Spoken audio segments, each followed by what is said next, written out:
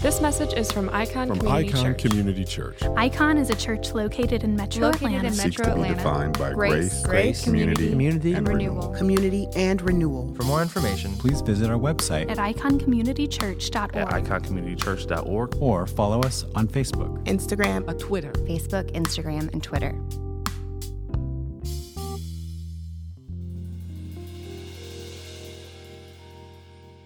We all have ways that we understand God.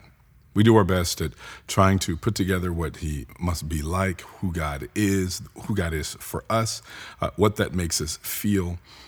And we see God in Scripture in three distinct persons. We've talked about this before, these different persons of the Godhead, right? And we see some differences in role among those three persons. Within Scripture, we see different roles put on display. We see God revealing himself in these different roles. We see these differences. We see the eternal decree of the Father. We see the commitment of the Son to bring about those decrees in his obedience and in his sacrifice and his calling us to do the same. But how do we understand the third person within this triune relationship? How do we understand the Holy Spirit's role? Who is the Holy Spirit?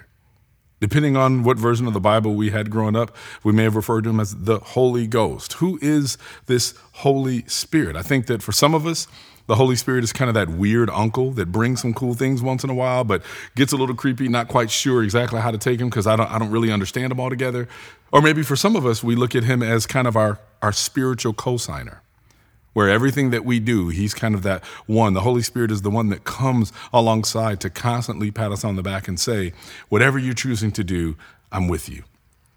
Or maybe because we can pinpoint gifts that have been given to us by the Holy Spirit, we just know he must be on our side then, right? Because I've got these abilities and these gifts, and it must be his role then to just keep reminding me that whatever I'm doing, I must be doing well. I must be right. What is the real function of the Holy Spirit in our lives? What is this actual function? Well, our text today answers this question with an answer that might surprise you. Our text today kind of starts to lay out some things about the role of the Holy Spirit, the role the Holy Spirit should be playing in our lives, and how we should be responding to that. Now, I won't get too deep into it now because we'll read it in a minute, but I'll tease this out before getting into the text by asking this.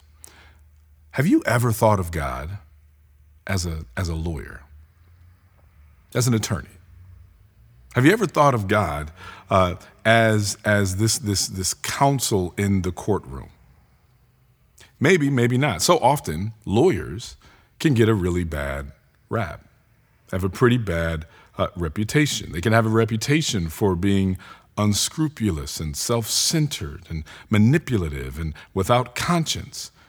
Wordsmiths that utilize the spoken and written words as mere weapons with which to conquer. And so when we think about lawyers or attorneys, we view them this way, so much so that whenever we observe someone who is adept at debate and argument, we immediately think they would be a good lawyer. Why do we think that, right? Because we think that what makes a good lawyer is someone who can argue well.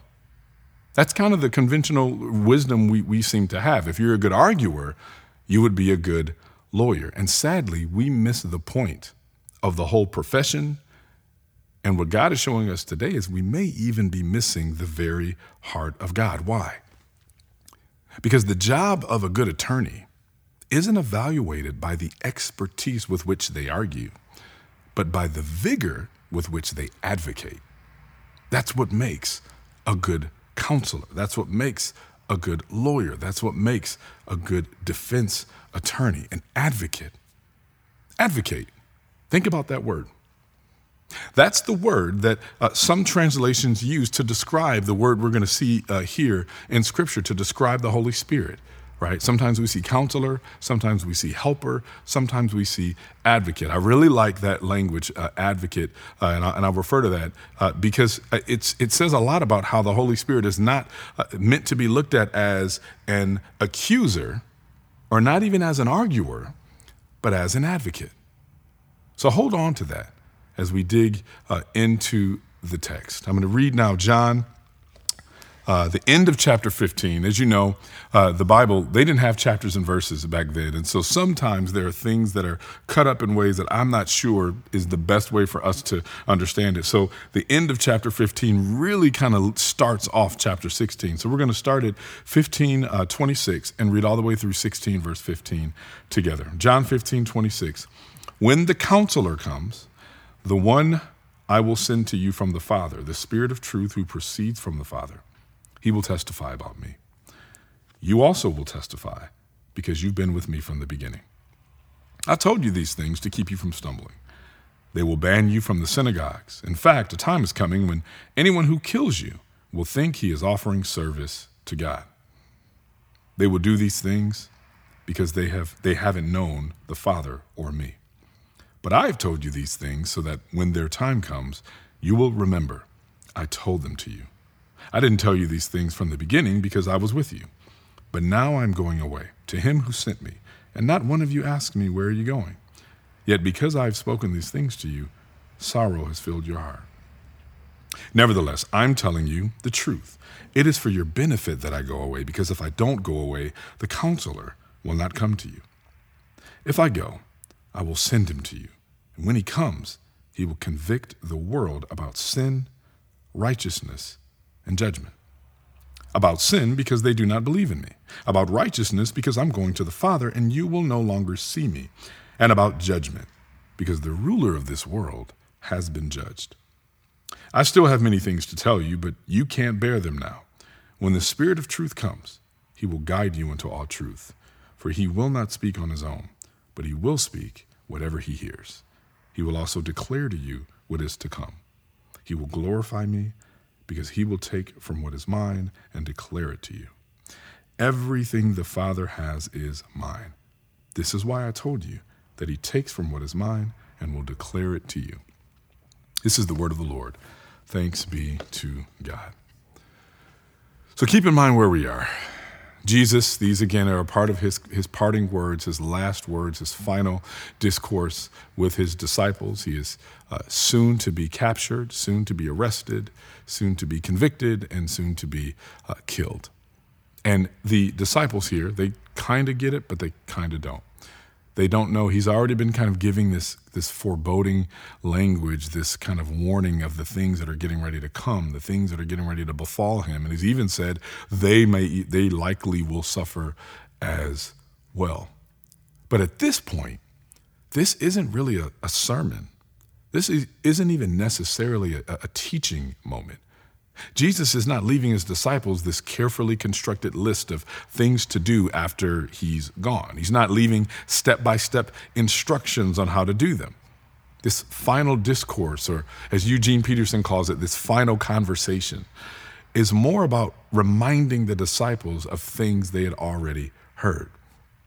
You might be tempted to look at this and go, man, is Jesus rambling? He's repeating himself so many times over and over again. He tells his friends that he's leaving over and over again. He tells his friends that once he's gone, this counselor or advocate or helper will come to be with them.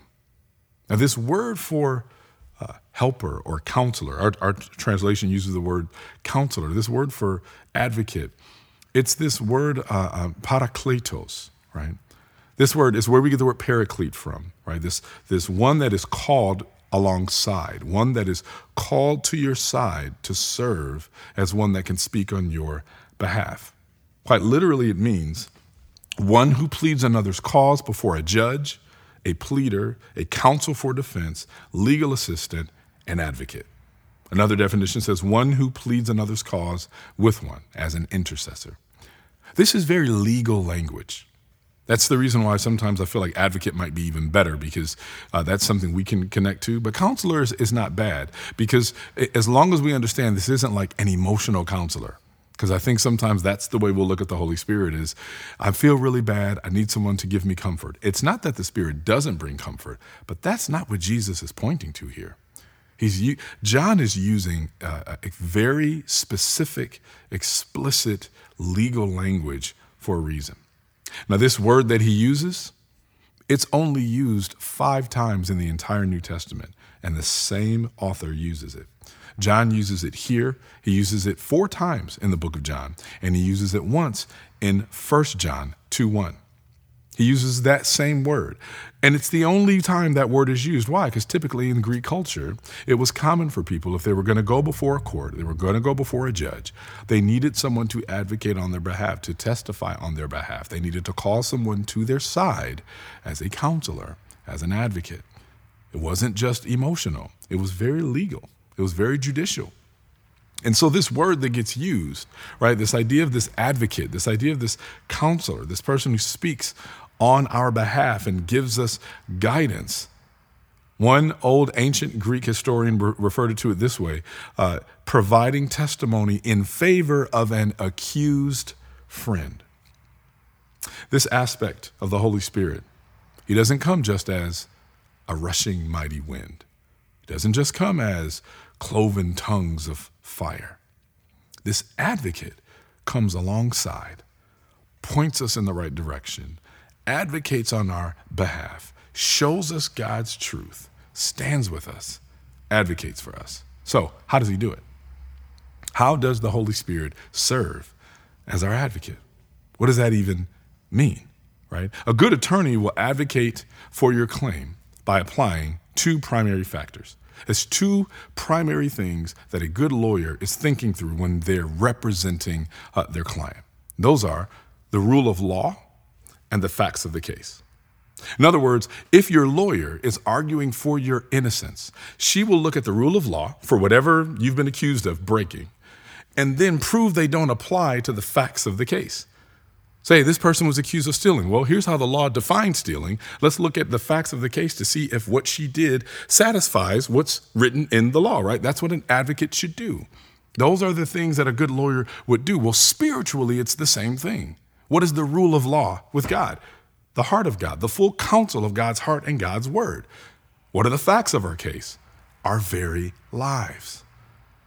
At the end of the day, we take our lives, right? All the things that comprise what it means to live as an image bearer of God. And then we apply those facts to the rules of God's heart. And we take the rules of God's heart and apply them to our facts.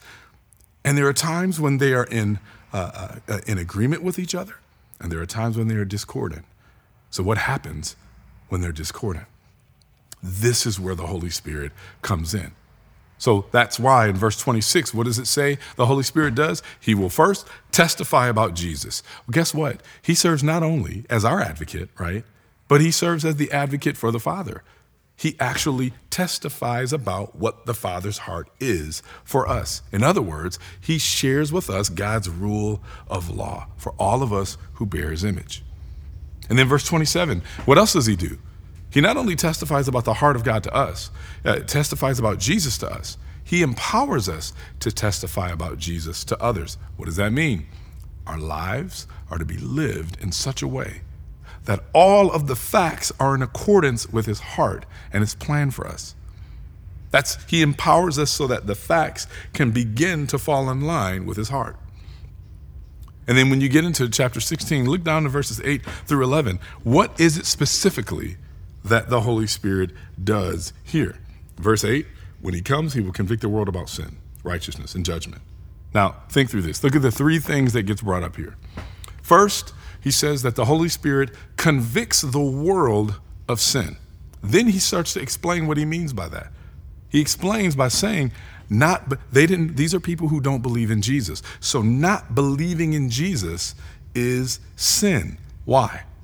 It's not just about finding the person with the right check mark. Not believing in Jesus is sin because if we don't believe in him, we are still in our sins, which means when we go into a court of law, this spiritual court of law, we are guilty without an advocate. We are still guilty in our sins. So the Holy Spirit comes and convicts the world, unbelievers, people who don't know Jesus, convicts them and says, you are still guilty in your sins. You still stand before a judge with no advocate. You're gonna lose your case. That's what it means for us to really have an advocate, right? So the Holy Spirit does that. Then he also, John brings up righteousness, right? So the Holy Spirit convicts the world of sin, points them to righteousness. And what does that mean? When Jesus, he responds by saying, I'm not going to be with you anymore. So the Holy Spirit is actually going to show what righteousness looks like. What does that mean exactly? Well, let's think about it this way. People would have no physical example of who God is any longer when Jesus leaves.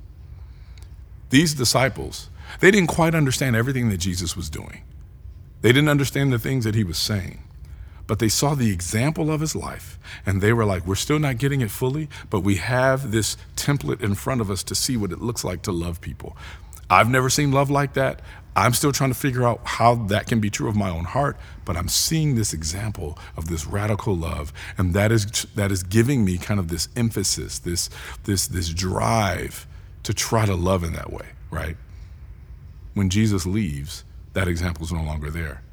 But when the counselor comes, sometimes it's important for us to be able to trust God even when we don't see evidence of things happening around us that might remind us of him.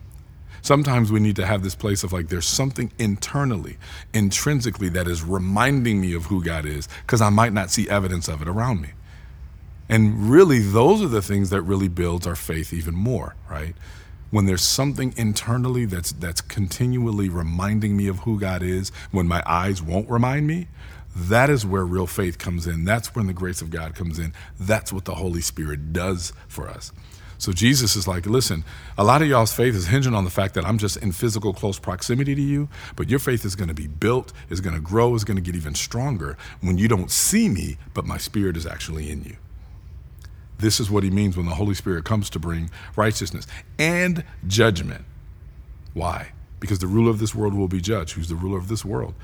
The scriptures really point to a real accuser, a real enemy. In Revelation, they refer to Satan as the accuser of the brethren. In Job, Satan goes before God to accuse the brethren. Remember, that's how the whole conversation started. There is indeed an accuser. And usually the accuser works in concert with us, because many times we're the ones who do a great job of constantly accusing ourselves, despite the fact that we really have said we've placed our trust in Jesus as the one who actually renders us not guilty, the one who actually redeems us, buys us back from the curse of the law. And so many times the accuser of this world works within the inner accusers of our own hearts, and works in concert so that we find ourselves finding ourselves condemning ourselves. And yet the Holy Spirit comes to remind that judgment has already come upon the accuser of this world. Now look at the language that's been used here. Convict, advocate, if you will, judgment. These are all legal terms. So this leads us to this next question. Why do we need a lawyer with God?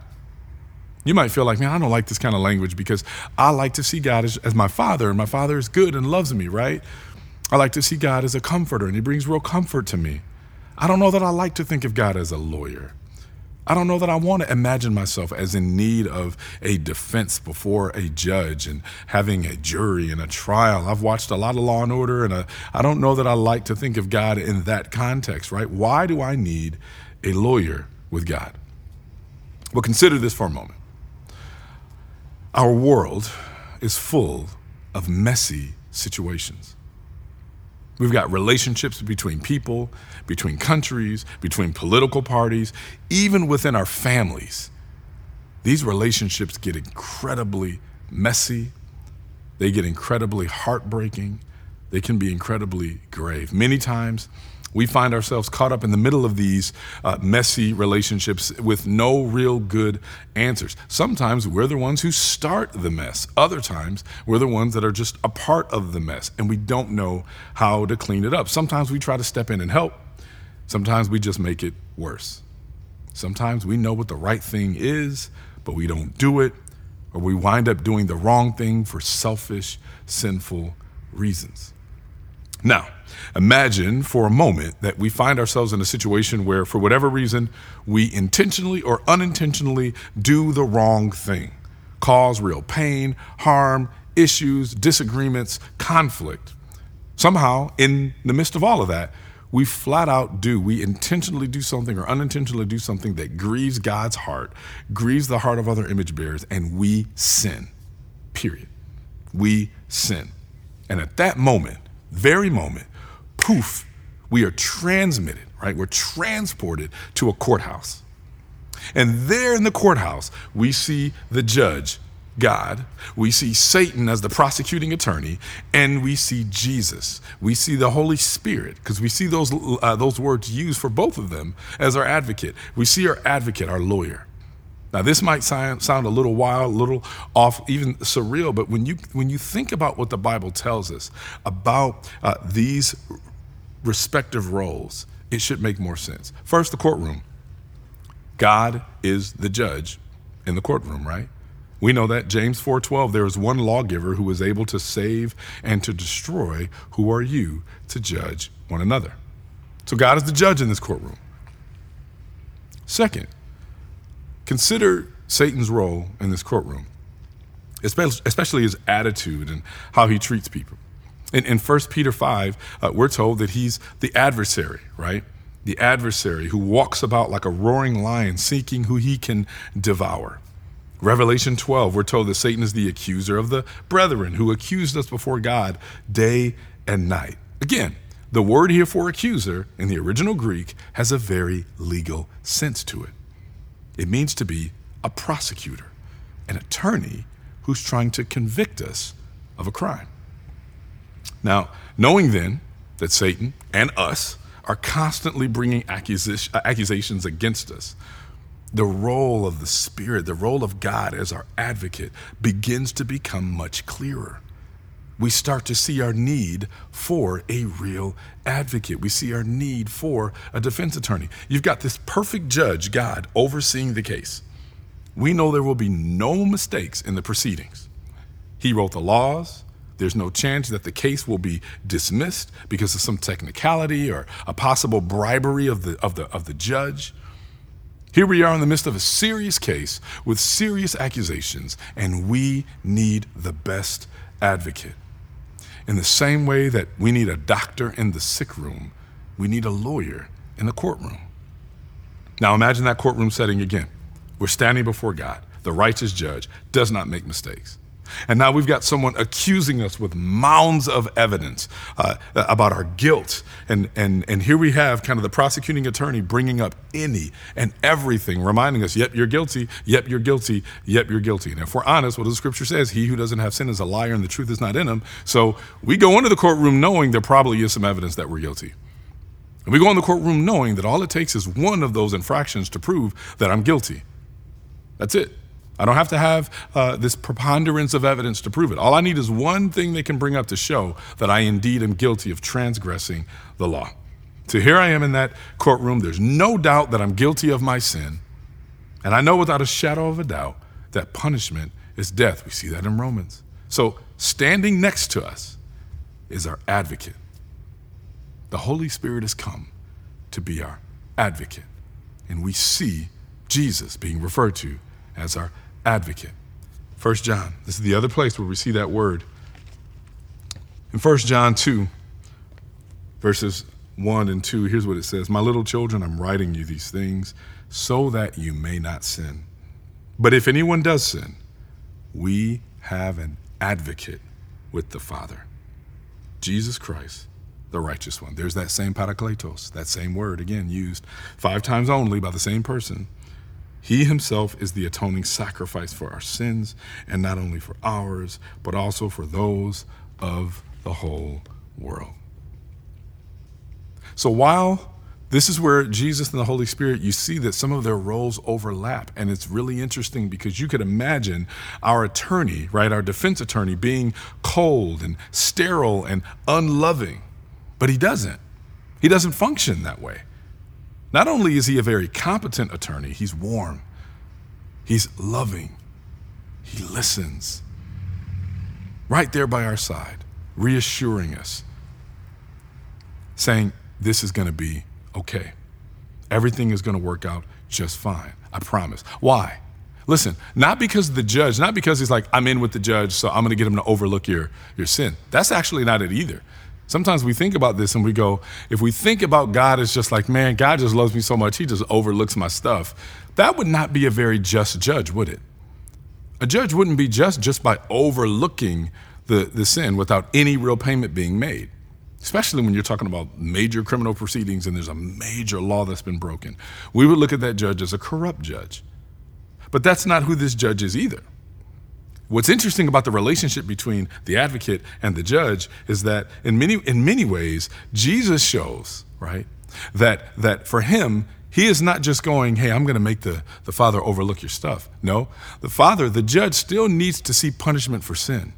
So our advocate says, I'm going to go in and take on the guilt. I'm going to go pay the verdict. A verdict still needs to be paid. And in order for God to be just, it's got to be paid somewhere. So I'm going to, after defending you, I'm going to stand in vicariously. I will stand in the gap and I will suffer your punishment. And you in turn will get my righteousness. This is what our advocate does for us. Our judge is still just. Guilt still has to be punished. But our advocate is this vicarious payment for our guilt. Now, this doesn't mean that Jesus and the Holy Spirit serving as our advocate means that they serve as our co-signer for wanton recklessness and rebellion. That's why he said in 1 John, I'm writing you this so that you don't sin. The advocate speaks on our behalf to the Father, but he also speaks on the Father's behalf to us. Remember, we talked about facts and the rule of law. That's all lawyers are focused on, facts and the rule of law. So what does the Spirit do when the facts of our lives don't line up with his heart? Now, as good Christians, if you've been in church any period of time, there's a word that we often use to describe what happens when there are areas in our lives that are not coinciding well with the heart of God. And that word is this word, convict. And we often will say, I was convicted, and I felt deep conviction of the Holy Spirit. I think I know what we mean when we say it, so I'm not trying to rail too hard, but I will say, biblically, this word is never used this way. As a matter of fact, anytime we see the word convict in the scriptures, that's always talking about unbelievers, always talking about people who are actually against God, and it always carries condemnation with it. If you're convicted of something, then you now are guilty of it, which means a price has to be paid. You are condemned to whatever punishment is there. But for the believer, that language is never used. Now, I know what we mean. We typically are saying, hey, there are things within me that I know are discordant, that I know are inconsistent, and I'm feeling, right, this righteous anger or frustration with the fact that it's there. None of those things are wrong, but we need to be careful with our language. I don't know that necessarily we can make a biblical argument that the Holy Spirit convicts believers, but what the Holy Spirit does do is convince believers that Jesus is still the better way. So anytime that I'm struggling with sin, right, that my heart is just not in line with God's, what the Holy Spirit does is comes in and begins to finish the work that he promised to finish, right? He started it, God started it in us. He's going to continually sanctify us, change us. And so what he's doing is he's saying to you, every area in your life where you're seeing real sin, those are areas where you still don't believe that Jesus is enough to satisfy whatever craving or loneliness or desire that you have. So if you're a believer and you still have struggles, which we do, it's not conviction of the Holy Spirit that's necessary, because conviction happens for unbelievers and people who don't know Jesus. It's convincing and reminding that we need, and that's what the Holy Spirit does. That's why when Jesus reminds us and says, he's going to guide you in all truth. He's guiding. He's reminding. It's not like he's revealing new truth. Jesus has been saying these same things over and over again. He's reminding you of the truths that you are so apt to forget when pressure comes. He's reminding us of the truth of the things we're so apt to overlook and ignore when frustration comes. And so we need to be convinced that Jesus and his heart is still a better way, is still the best way, is still the thing that brings us our best flourishing in him. So don't think of it in terms of conviction. Think of it in terms of convincing. When we think about the advocate this way, Think about the ways in which the Holy Spirit is advocating for you, the ways that Jesus is advocating for you before this just judge in the midst of the accusations, in the midst of the allegations, to know that you have the greatest advocate, the greatest defense attorney. Instead of waiting for the Holy Spirit to show up, we say this all the time, man, I really wish I could see some evidence of the Holy Spirit in my life. I really wish that I could see some manifestation, something demonstrative. Maybe a miracle. I wish I could just see the Holy Spirit show up. Maybe we need to realize that he's already here. He's already among us, encouraging us, waiting for us to testify the same way the Spirit testifies, that Jesus really is Lord, that he really is enough. And we intend to follow wherever the Spirit leads us. Why? Because God, the Son, God, the Spirit, he's our perfect advocate who never loses a case. In other words, he rests our case so that we can rest in him. Let's pray. Father, I pray that we would be in a place where we would not look to just constantly defend ourselves or clear ourselves. Father, I pray that we would see you and your Spirit. Pray that we would see you as our great advocate, one that doesn't just argue against us, but one who advocates for us. Father, I pray that the areas in our lives that are discordant with you, that you would convince and remind us of your heart. And never let us feel comfortable in ways where we are completely out of sync. God, I pray that you will encourage our hearts to continue to follow you, to believe you, to follow you in all truth as you guide us there. God, I pray that all those who are living under this cloud of shame and accusation, God, I pray that if they know you, that they would know that you indeed have forgiven, that you indeed are advocating, that you indeed are loving, that you hear us, that you listen, that you come alongside and say, yes, this thing happened. Yes, this thing hurts my heart, but I have paid this eternal price so that you no longer have to follow in that way. Father, I pray that you would, if we don't know you, that you would convict us and that you will, and that you would actually show us and prove to us who you are. And Lord, for those of us that know you, I pray that you will convince us and remind us of who you've always been, who you promised to be, and who you're remaking us into being. God, let us be people who are advocated for, not people who are known for all the ways that we try to argue for ourselves. God, I pray that we would do this for your glory as you remake us into your image. In Jesus' name, amen. Let's receive this final benediction from God together. Now unto him that is able to keep you from falling and to present you faultless before the presence of his glory with exceeding joy. It is to the only wise God, our Savior, be glory, majesty, dominion, and power both now and forever. And through the power of our advocate and in the name of our advocate, we say, amen.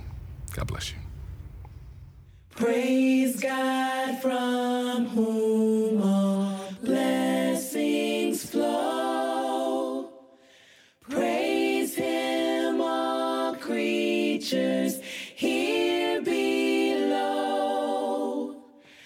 Praise him above, ye heavenly hosts. Praise Father, Son, and Holy Ghost. Amen.